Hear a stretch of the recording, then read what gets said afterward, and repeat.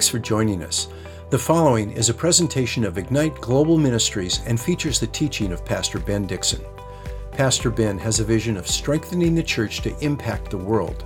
He serves as lead pastor at Northwest Foursquare Church in Federal Way, Washington.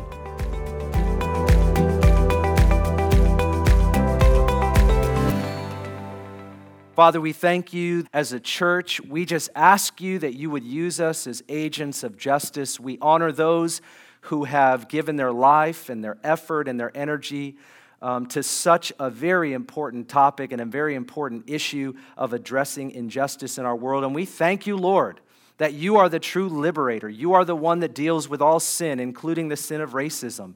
And it's because of your shed blood that we could be forgiven and restored and healed. And Lord, you can take the racist and you can turn them into the reconcilist. And so we ask today that you would make us people that care about every other person and that we would find a way as a church to come together. We would find a way to value one another. And I pray that you would use us in such an effort, but we would do it with the gospel. We would do it in the name of Jesus. And so we ask you to put that burden into our hearts and to have wisdom to know how to navigate these troubled times where people are trying to scream the loudest and live compulsively. We want to live consistently. We want to live biblically, and we want to do it for your glory. And so, God, now as we open up your word, we pray that you would bring us to a place of conviction and encouragement, that you would bring us to a place where we are following and obeying you in all that your word tells us today. We thank you in Jesus' mighty name, and everyone said, amen and amen. We have been in a sermon series for probably 4 months, but we've only had 3 months worth of messages. And the series is called A Light in the Darkness, and it's based on the first 3 chapters of the book of Revelation. We've already had 7 messages. This is number 8.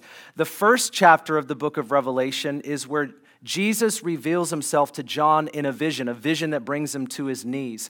Jesus then tells John, I want to give you these messages for the 7 churches in these 7 prominent cities. I want you to deliver it to the pastor, the angel. We believe the angel meaning the pastor of those churches. He had a pastoral relationship with the pastors of those churches. And so Jesus gives him a message, and then those messages for those churches are actually shared throughout Revelation 2 and 3. We've already looked at the message to the church in the city of Ephesus and Smyrna, Pergamum, Thyatira, and Sardis. And today we're going to study the message of Jesus to the church in Philadelphia.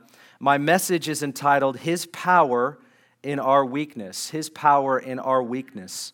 I'm going to read to you verse 7 through 13. Here's what the Bible says. And to the angel of the church in Philadelphia write, He who is holy, who is true, who has the key of David, who opens and no one will shut, who shuts and no one opens, says this, I know your deeds. Behold, I have put before you an open door which no one can shut, because you have a little power and you have kept my word and you have not denied my name.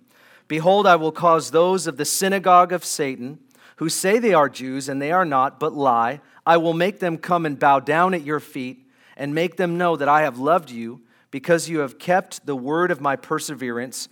I also will keep you from the hour of testing, that hour which is about to come upon the whole world to test those who dwell on the earth. I am coming quickly. Hold fast what you have, so that no one will take your crown. He who overcomes, I will make him a pillar in the temple of my God, and he will not go out from it anymore. And I will write on him the name of my God and the name of the city of my God, the New Jerusalem, which comes down out of heaven from my God, and my name, my new name, Jesus says.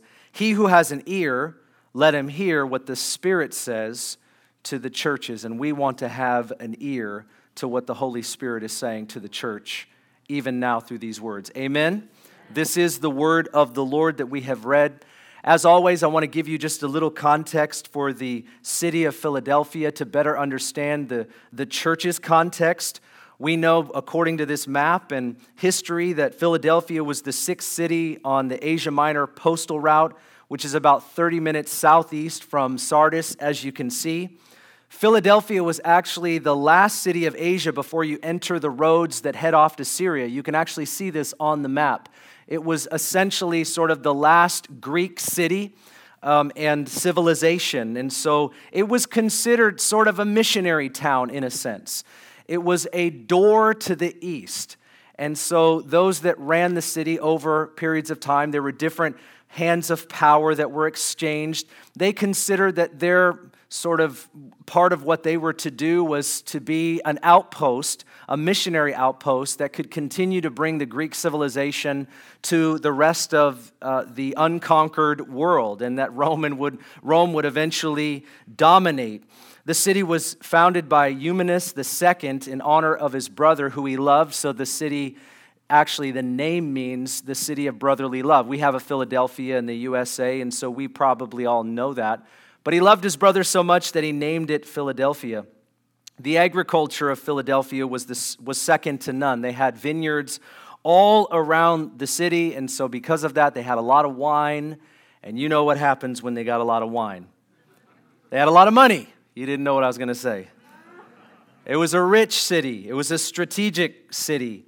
It was an important city. Lots of trade, lots of commerce, lots of coming and going.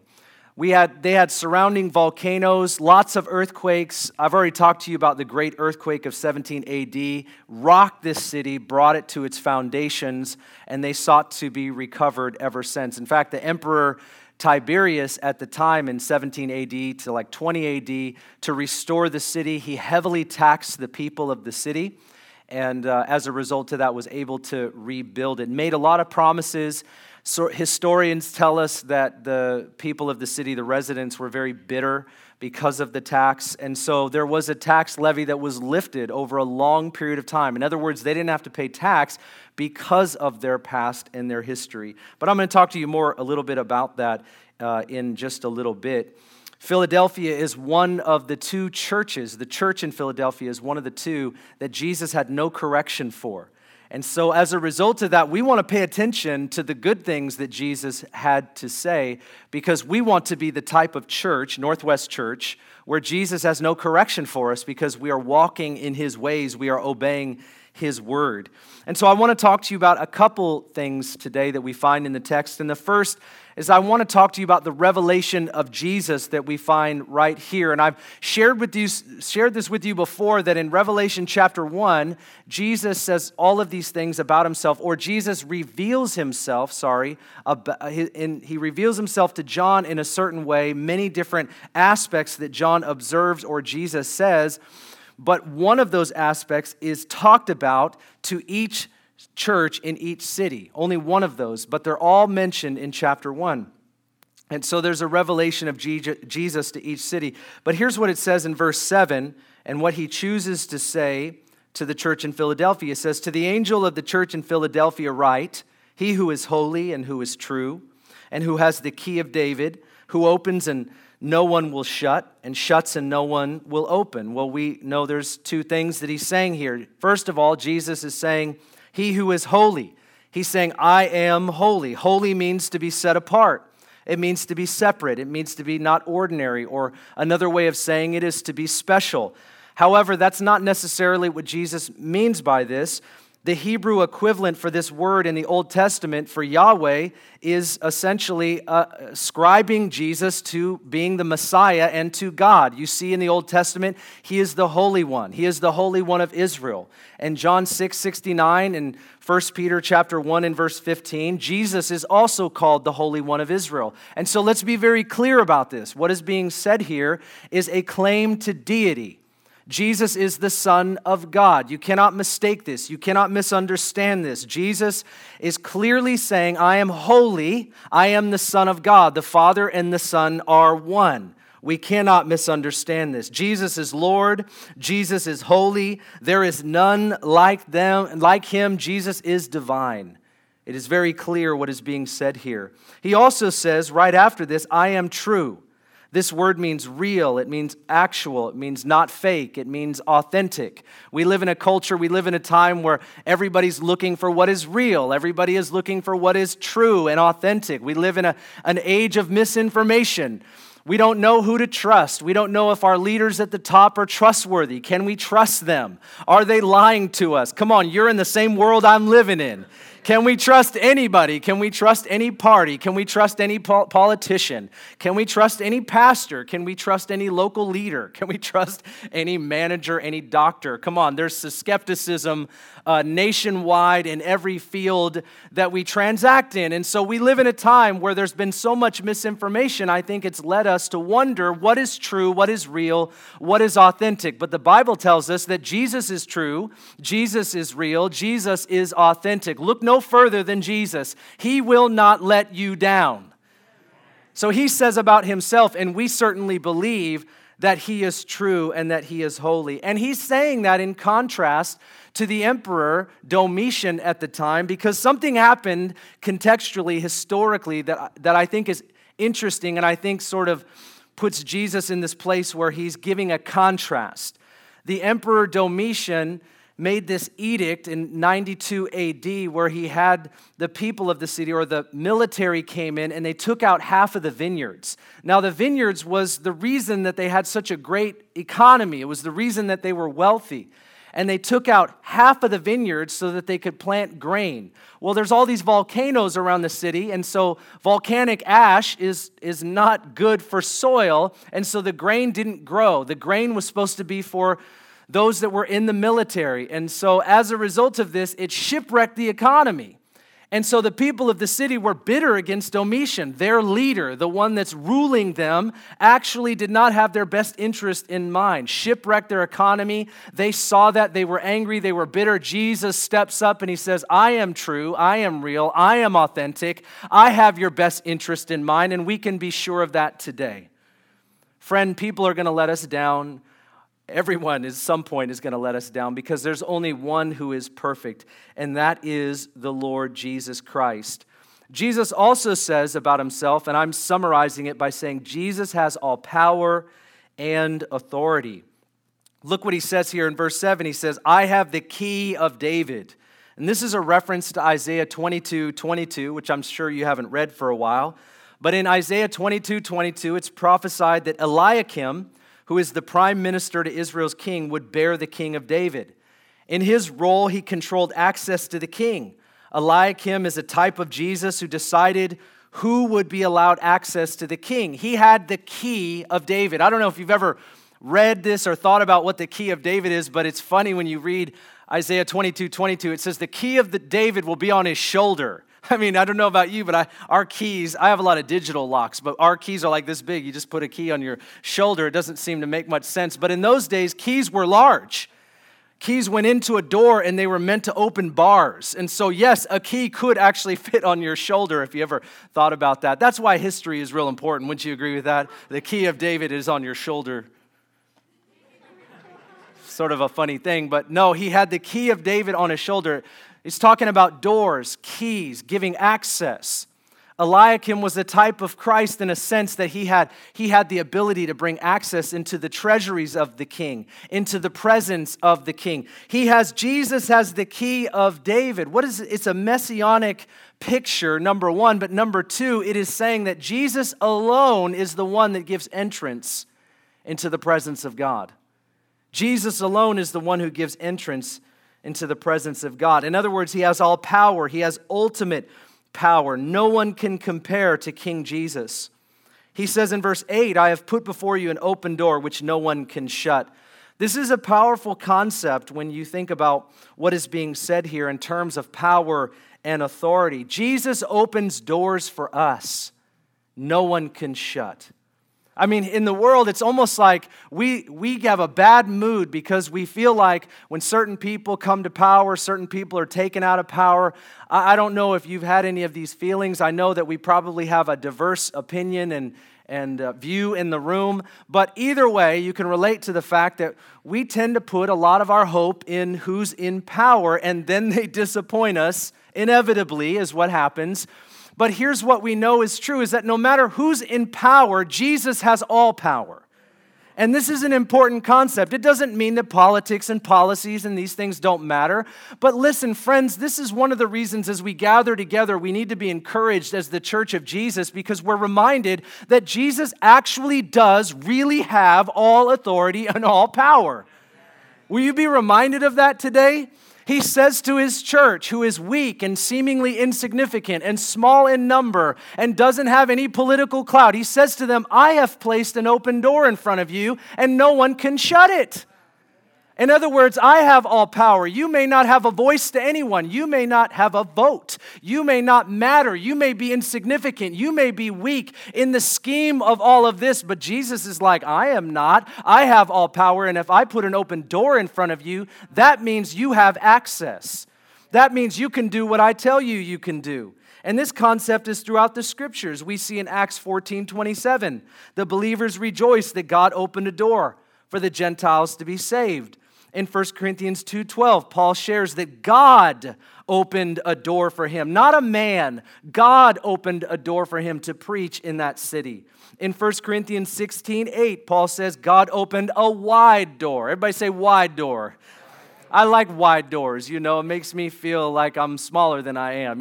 God opened a wide door so that I could preach to the Gentiles. I could preach the gospel in Ephesus, a place where the gospel was not being preached. God opened a door where no man could open a door. God gave Paul the access, the ability to do what he needed to do. In Colossians chapter 4 and verse 3, Paul says that the church is praying that God would open a door to preach Christ. Here's what we know. God has all power. God opens doors. God shuts doors. God can raise up leaders. God can take down leaders. His church must be praying that he would open up doors. And when he does, we must walk through the doors that he opens for his glory. Amen. He has all power, and we know this to be true. The next thing we can read from this passage is found in verse 8 when we look at the commendation of Jesus. What does Jesus say about this church that is good, that we can glean from? In verse 8 it says, I know your deeds. Behold, I have put before you an open door which no one can shut. Because you have little power, and you have kept my word and have not denied my name, behold, I will cause those of the synagogue of Satan, who say that they are Jews and are not, but lie, I will make them come and bow down at your feet and make them know that I have loved you, because you have kept the word of my perseverance. 4 things that are said here. We'll break them down. The first one is, he says, you have little power. This term, most people believe, means that they were a small church. They were a weak church. They had few workers. Pastor Steve gave us a prophecy today that the harvest is plentiful, but the workers are few. They had few workers. They had few resources. They did not have any voice. They had no political voice or political clout in their time and in their generation. The language here could otherwise be worded, because you have little power, I have set before you an open door. Because you are weak, I will show myself to be strong. Because this is what you seemingly look like, I want to show my power in you. And this language fits the concept that the Bible preaches from Genesis to Revelation on behalf of man. That though we are weak, yet he will be strong. Amen? His power is made perfect in our weakness. The Apostle Paul knew this. Many men and women throughout history, throughout the Bible, have known this. You and I must know this. Though we are weak, yet we will be strong through Christ if we are doing the will and the work of God. Let the weak say, I am strong. Amen. The Bible shows us this concept. He doesn't need a lot. He just needs all you. Come on, you're working with me today. Where are you at? Show up and show off. The Bible shows us this concept of strength, his power in our weakness. That it's not about our numbers and our money and our might and our skills and our gifts. It's about the power of God.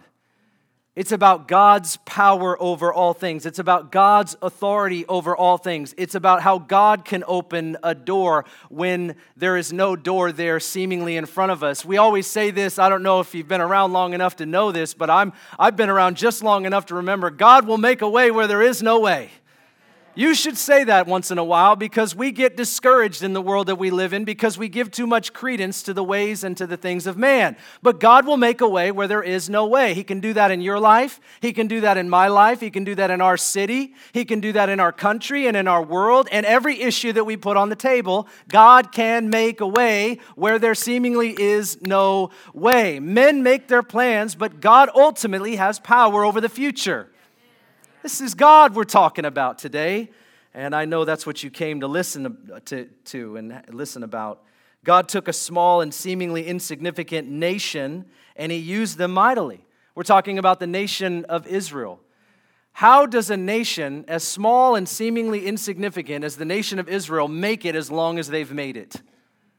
And there was a time where 6 million Jews were murdered, and yet the nation still today, significantly, even though they seem weak, God has protected this nation, and God can protect His church, and God can reach all the nations of the world. But we see in the Bible how God has done what man cannot do.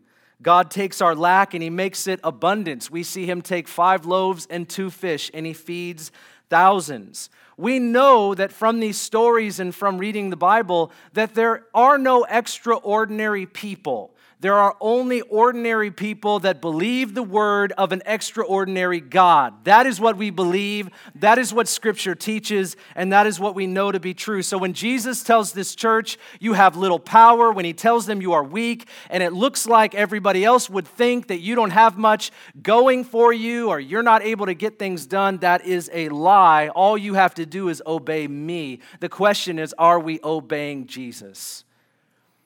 The second thing here He says is, you have kept my word. The church not only knew what God's word said, but they clearly believed it and obeyed its teachings. They did not deviate from the truth of God's word, from the promises of God's word. And we can certainly glean this today in our time as well. And I would tell you that when you and I stay true to the word of God, it reveals the authenticity of our faith. When we stay true to the Word of God, that which we believe, it reveals the authenticity of our faith. I was watching a skeptic, which I do just to kind of brush up on what everybody believes. I read books on other sides, and I do that because I like to know how I'm going to talk to people in the world that I live in. And I used to be a non-believer, and now I'm a believer, and so sometimes it's about rational discussions and what are people saying today and thinking today. So I was watching this guy talk, and one of the ways that he was breeding skepticism in all these people that were listening to him is he was talking about how he was a professor in this certain college, and it was in the Bible Belt, and he was saying to them that, how many of you believe that the Bible is God's word? And he said, in the Bible Belt, all of these young people in this college class just shot their hand up. Everybody believed in the class. There were some that didn't, but most people believed that God's word was from God. How many of you believe the Bible is God's word? It's from God. All the hands shoot up in the room. And he goes, okay. And he goes, how many of you have read the Da Vinci Code? And everybody's hand went up, I never did. But anyways, for some reason, people have read that. How many have read the Da Vinci Code? You don't even want to raise your hand, do you? All right. You just embarrassed me before you even said anything. All right, so he said, how many of you have read the Da Vinci Code? Obviously, this was several years ago. And like everybody during that time had read the Da Vinci Code. Oh, you've read all of the Da Vinci Code? Everybody said, yeah, I've read all the Da Vinci Code. And he said, how many of you have read the whole Bible? And he said there were just very few hands. And so here's what he did. And he's a skeptic, not a Christian. And he said, so you're telling me that God wrote a book and you didn't read it? I'm just going to go home now. That's convicting, isn't it? I'm telling you, a non-Christian skeptic was trying to prove to Christians that they don't believe what they say they believe. Yeah. So at Northwest Church, we have a Bible all the way through the Bible in a year plan. Pastor Ben, thank you so much for getting us to read the Bible all the way through, because it puts our money where our mouth is, Pastor Ben. You just want us to read God's book. Amen.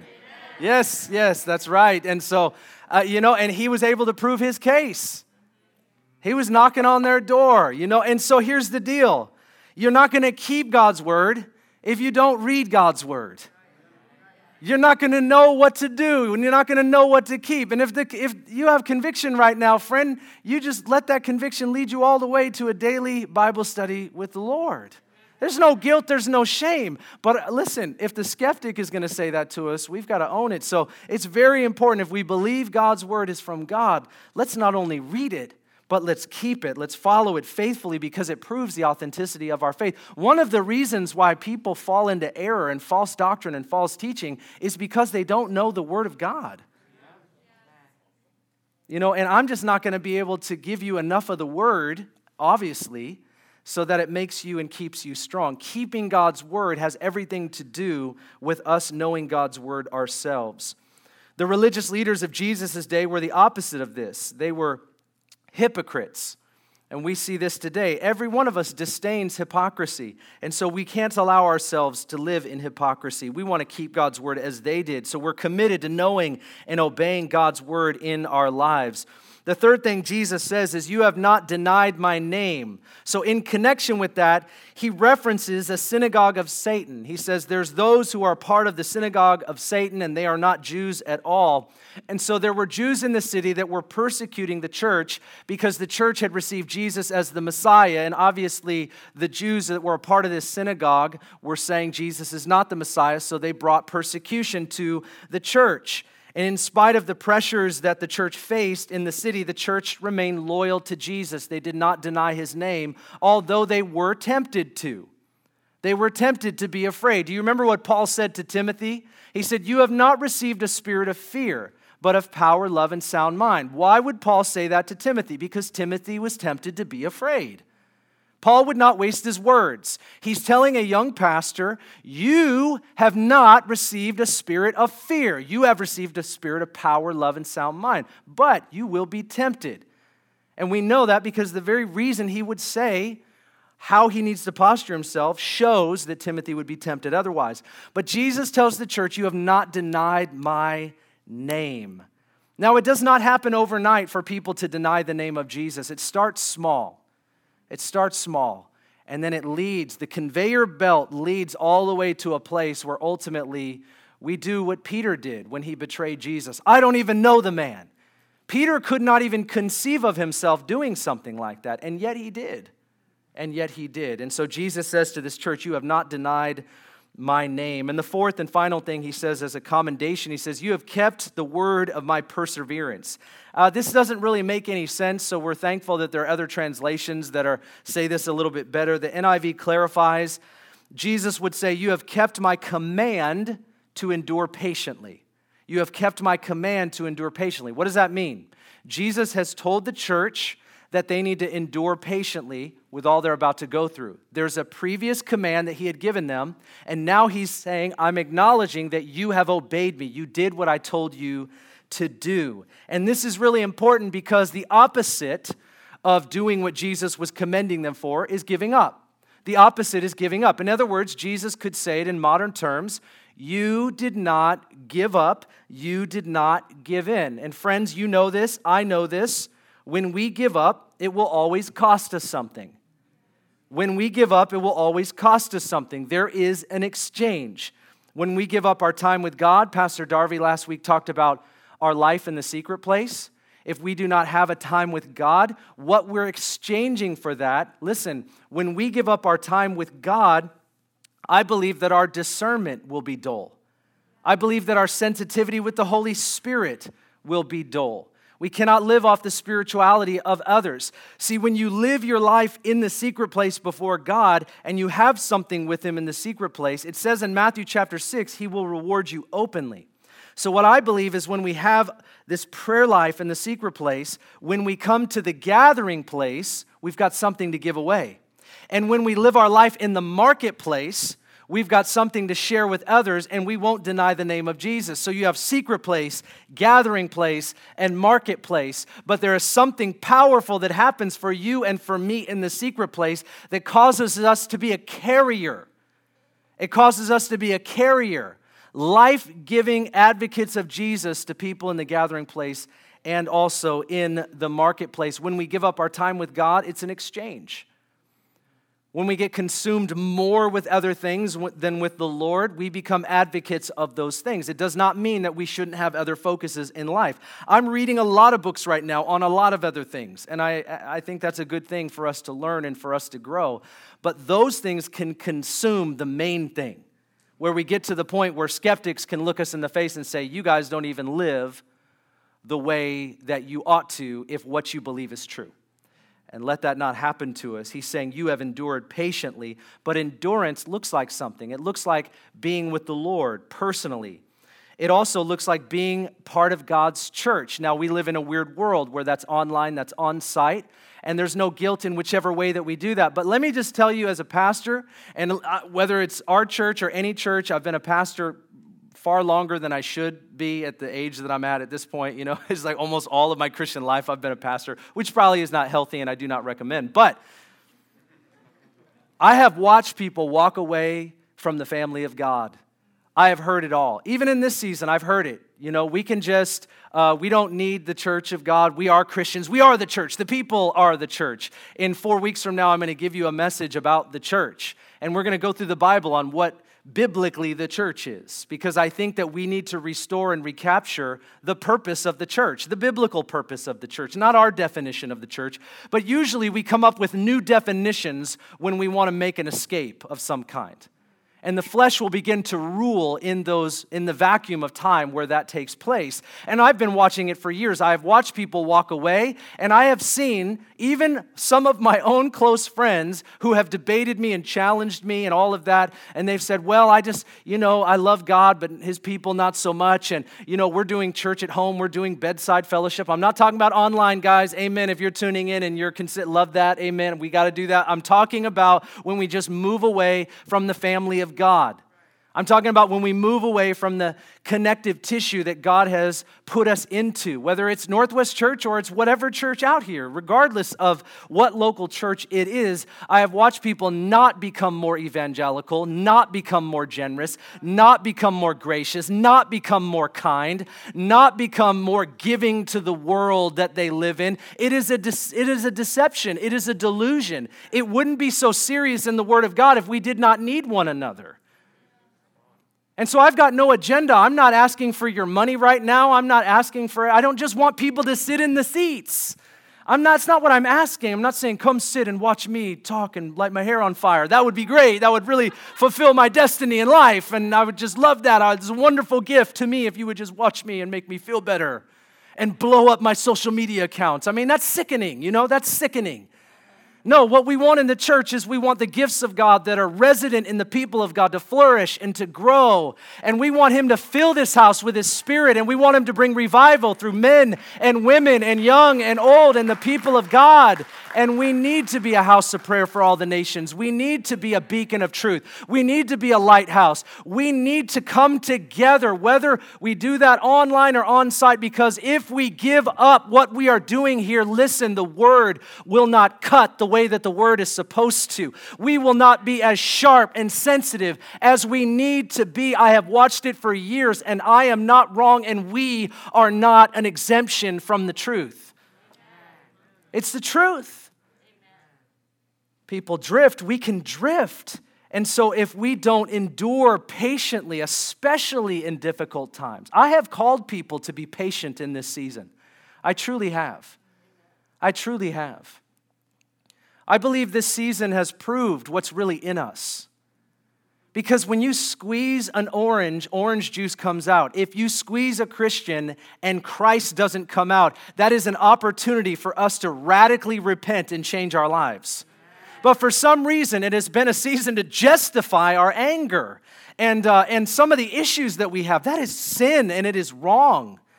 You and I live before the Lord as people who are repentant every day of our life. It isn't about me or who's more spiritual in the room. It is that we live before God Almighty, and we want to ensure that we are doing what He desires. Or what else are we doing? What else are we giving ourselves to? Jesus says, you've endured patiently. You have not given up. Giving up is a cop-out. Giving up is a way out, but it's not the way of God. We give up being part of the church. We lose accountability. We lose the heart to serve. We lose our missional focus to reach the lost.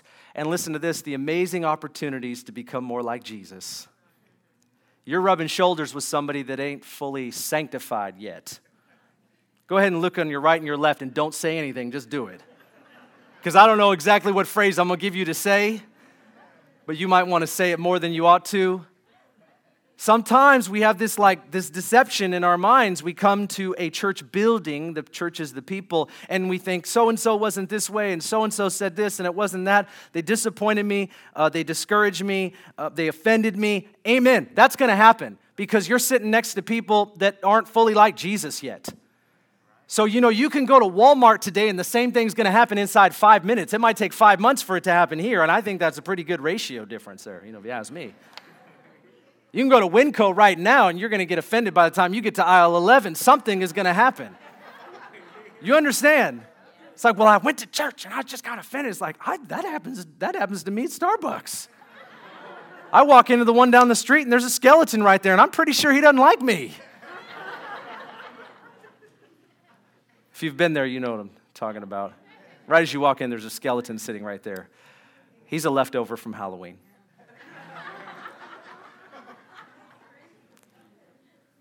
What God is doing in your life and in mine is found in Genesis 1:26. Let's make man in our image according to our likeness. Let's make man in our... And now sin distorts the way of God in our life. Jesus comes to restore that. When we give our life to Jesus, Romans 8:28 and 29 now becomes our life verse for all of us. It says, and all things work together for good for those that love God and are called according to his purpose. All things work together for good. What kind of good? What kind of purpose? He says it in verse 29, for those whom he foreknew, he predestined to be conformed to the image of his Son. Everything in our life facilitates you and I becoming more like Jesus Christ. And that includes the church wounds that we get. Now, I am not advocating any abuse at all, period. If you have real abuse from church wounds, that needs to be forgiven, that needs to be cleansed. Injustices need to be addressed. All of that needs to happen in families and in churches. But a lot of the times, there are a lot of very petty things that pass through that give us an excuse to no longer commit to what God's word says. Instead of practicing forgiveness, instead of practicing kindness and love, instead of saying, well, they didn't, but I will. That's the way of the Christian. That someone else's sin against me does not produce sin in me. That's the way of the Christian. That's the responsibility of us knowing God's word. But if God's word isn't cutting our heart regularly, it's not going to come through our life consistently. It just won't happen. And so we know when Jesus says this to the church, you have endured patiently. We want this to be true of us and all that means. He's not just saying you're holding on. He's saying that you have walked through all of these difficulties and trials and persecution, and you've done all of that, and you have stayed true to me. You've stayed true to my word. And so how we do that is what I've just shared with you today. Jesus calls us to a faithfulness which requires endurance and patience. And can I tell you that Jesus is pleased with you and with me every time that we endure patiently? He's pleased with us. He's pleased with us. We have his salvational approval in Christ, but a good father has a big smile on his face every time his son and daughter walks faithfully in obedience to him. Absolutely. It brings pleasure to God when we look like Jesus. Every time the Father saw the Son, every time he saw him, it was like, this is my Son, my beloved Son, in whom I'm well pleased. Can I tell you that every time God, the Father, sees Christ in you, this is my beloved Son, daughter, in whom I'm well pleased. The Father is, I don't know how else to say this, is obsessed with the Son. He speaks about his pleasure in the Son. When he sees Christ in us, it brings the pleasure of God. It increases the pleasure of God. Don't you want to bring pleasure to the Lord? I want to live in a way that is pleasing. Sometimes people challenge me and they're like, he's already pleased with all of my life. No, he's pleased with Christ and what Christ did on the cross for our salvation. But you and I can live in a way that is pleasing to the Lord. Without faith, it is impossible to Right. 1 Thessalonians chapter 4, he says, this is pleasing to the Lord, that we would walk in such a way where we would steward our vessels. It's important for us to endure patiently. Now, what are the promises of Jesus? The promises of Jesus. Verse 10, he says, behold, I will cause those of the synagogue of Satan who say that they are Jews but are not, but lie. I will make them come and bow down at your feet and make them know that I have loved you. Because you have kept the word of my perseverance, I also will keep you from the hour of testing, that hour which is about to come upon the whole world to test those who dwell on the earth. I am coming quickly.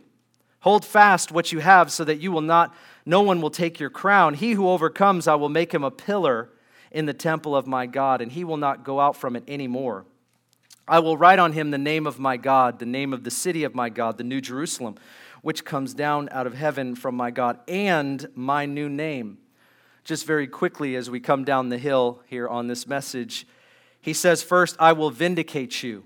Verse 10, we know that they're being persecuted by the Jews in that city. Obviously, Jesus is not anti-Semitic. He was a Jew, naturally speaking. He's saying that there are those that are persecuting his work in this city, and they happen to be Jewish. And he's saying, I will vindicate you.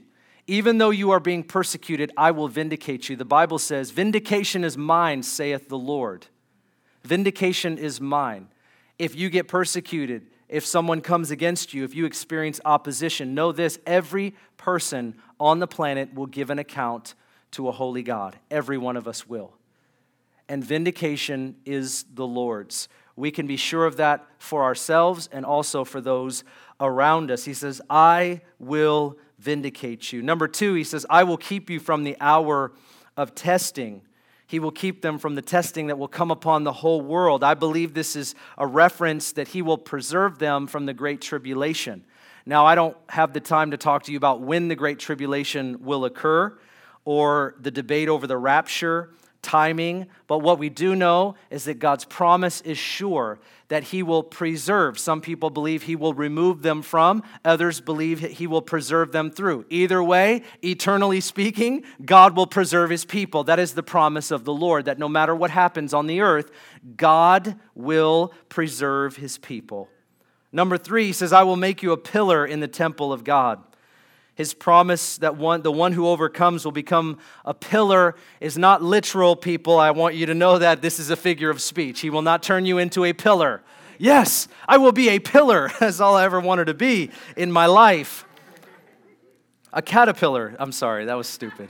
Just like, oh, wow. Just stuff that goes through your head that you shouldn't say publicly with a microphone, and yet here you are. Forgive me, I have sinned. It has been many days since my last confession. All right. It's a figure of speech. A pillar speaks of stability. It speaks of permanence. This would have been important for those in Philadelphia who had to be worried about the foundations of their homes being shaken by earthquakes. He's saying to them, I will make you a pillar, something that cannot be shaken. Pillars also represented honor. Because in pagan temples, which they lived in a very pagan world, he draws from their world. He's not endorsing it. He's just drawing from, metaphorically, from their world. On the pillars of these pagan temples, there would be carvings with names on these pillars. Names of these gods and goddesses, which leads us to our next thing, because he's pulling from their world and their society, and he's saying, I will mark you. I will write the name of God, the name of the city of God, and my new name on you. To those who overcome, I will mark you. This happens throughout the book of Revelation. He's talking about his bondservants. I will write my name on you. God will mark us. This promise depicts ownership. It means that as a Christian, we belong to the Lord. His name identifies us with him. We are identified with Christ. We are in Christ. He marks us. But listen, he marks us eternally. Jesus marks us eternally. He's saying, I will mark you, and my relationship with you will stand forever. As I was thinking about this message, I was drawn to a story in my life that was just kind of interesting. A couple nights ago, we had this windstorm, and I was up late at night. It was 12:30 or so, and I was writing an email to you.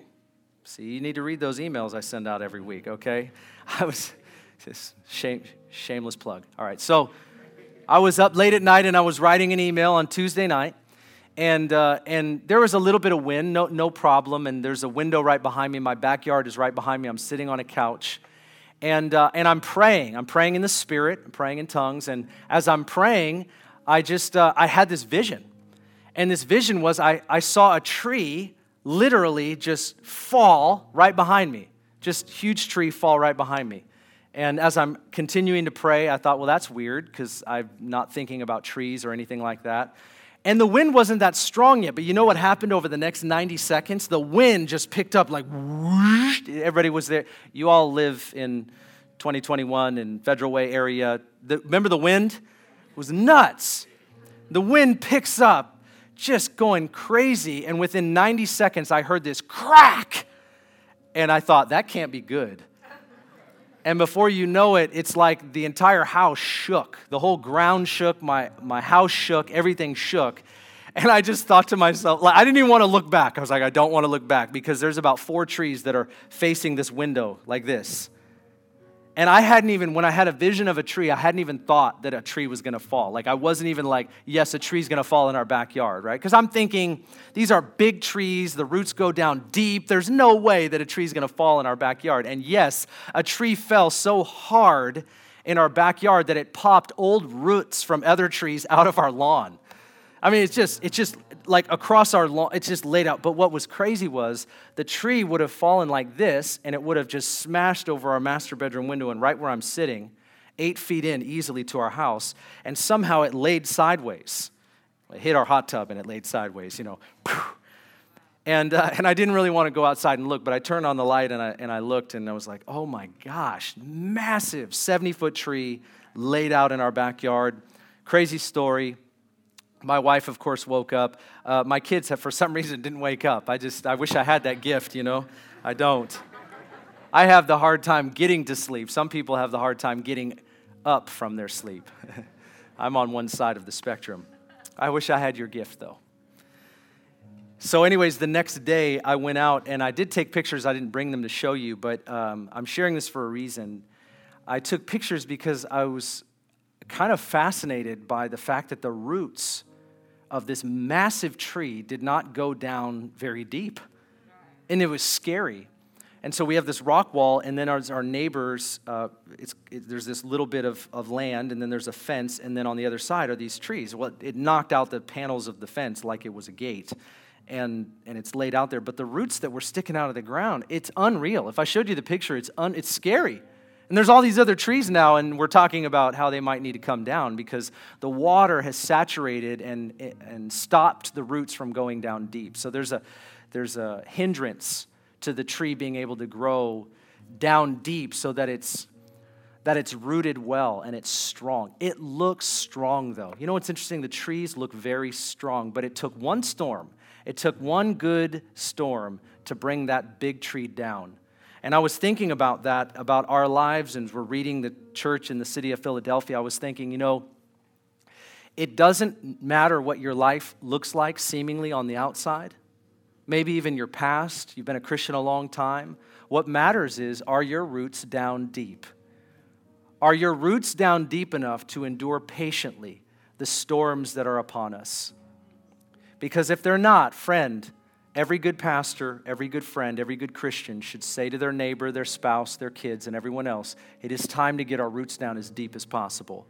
If we're going to be fruitful and faithful to Jesus Christ for His glory, if that's really going to happen, it's going to require us to have our roots down deeper than they are right now. And that is not a guilty plea. That is a plea for us to go farther than we've gone before, for us to reach higher than we've been reaching before, for us to stand taller and stronger than we've ever been before. But let me tell you, it's not human striving that will get us there. It is the power of the Holy Spirit. It is His power in our weaknesses. We don't want to be a tree that looks all big and all it takes is one good storm and our whole life comes crashing down. It happens, and it happens to many. But may it never happen to you, and may it never happen to me. Amen? And so what I want to do today is I want to pray for a strengthening work of God through the Holy Spirit for you and for me and for us as a church. God has so much for us to do. This church had to go through so many things. For years, you and I are going to go through a lot. we're going to go through a lot. The question is, are we going to do it together? Are we going to do it in the strength that God provides? And are we going to endure patiently as we bring the most and the greatest amount of glory to our God? That's the question. Well, let's solidify that by prayer today. Amen? Will you stand with me and pray? Thank you, Lord. Thank you, Lord. You can go ahead and join your voice in prayer at any time. I will pray on our behalf. Father, we thank you today in Jesus' name that, Lord, you are our strength. The joy of the Lord is our strength. Ephesians 6:10 tells us that we are to be strong in you and in your mighty power.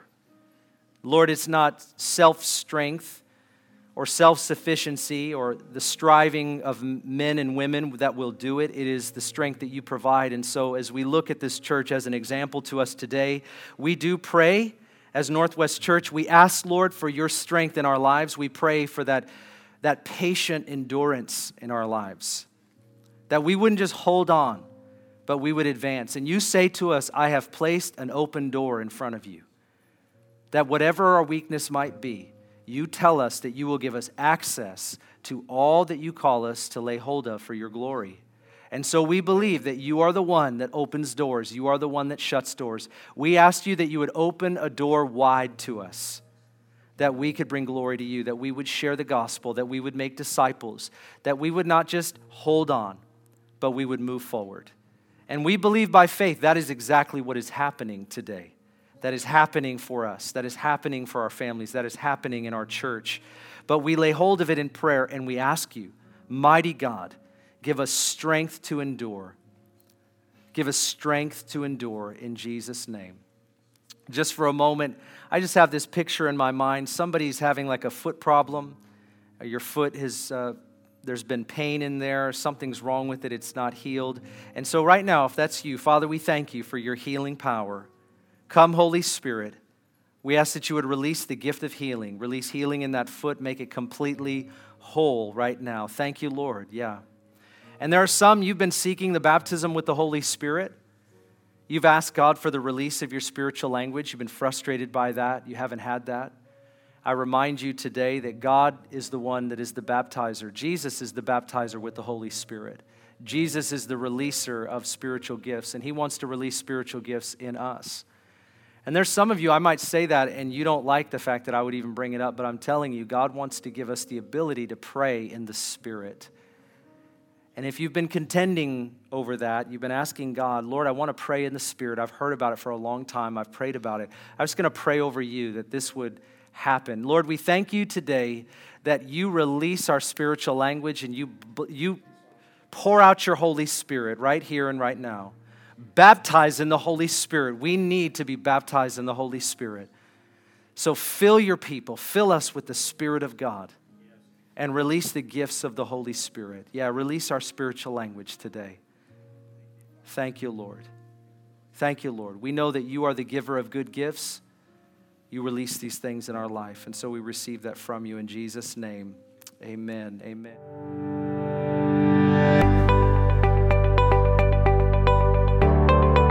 Thanks for listening. If you'd like more information about Ignite Global Ministries, please go to our website, igniteglobalministries.org. While there, check out our Immersion Discipleship School and the books Pastor Ben has written.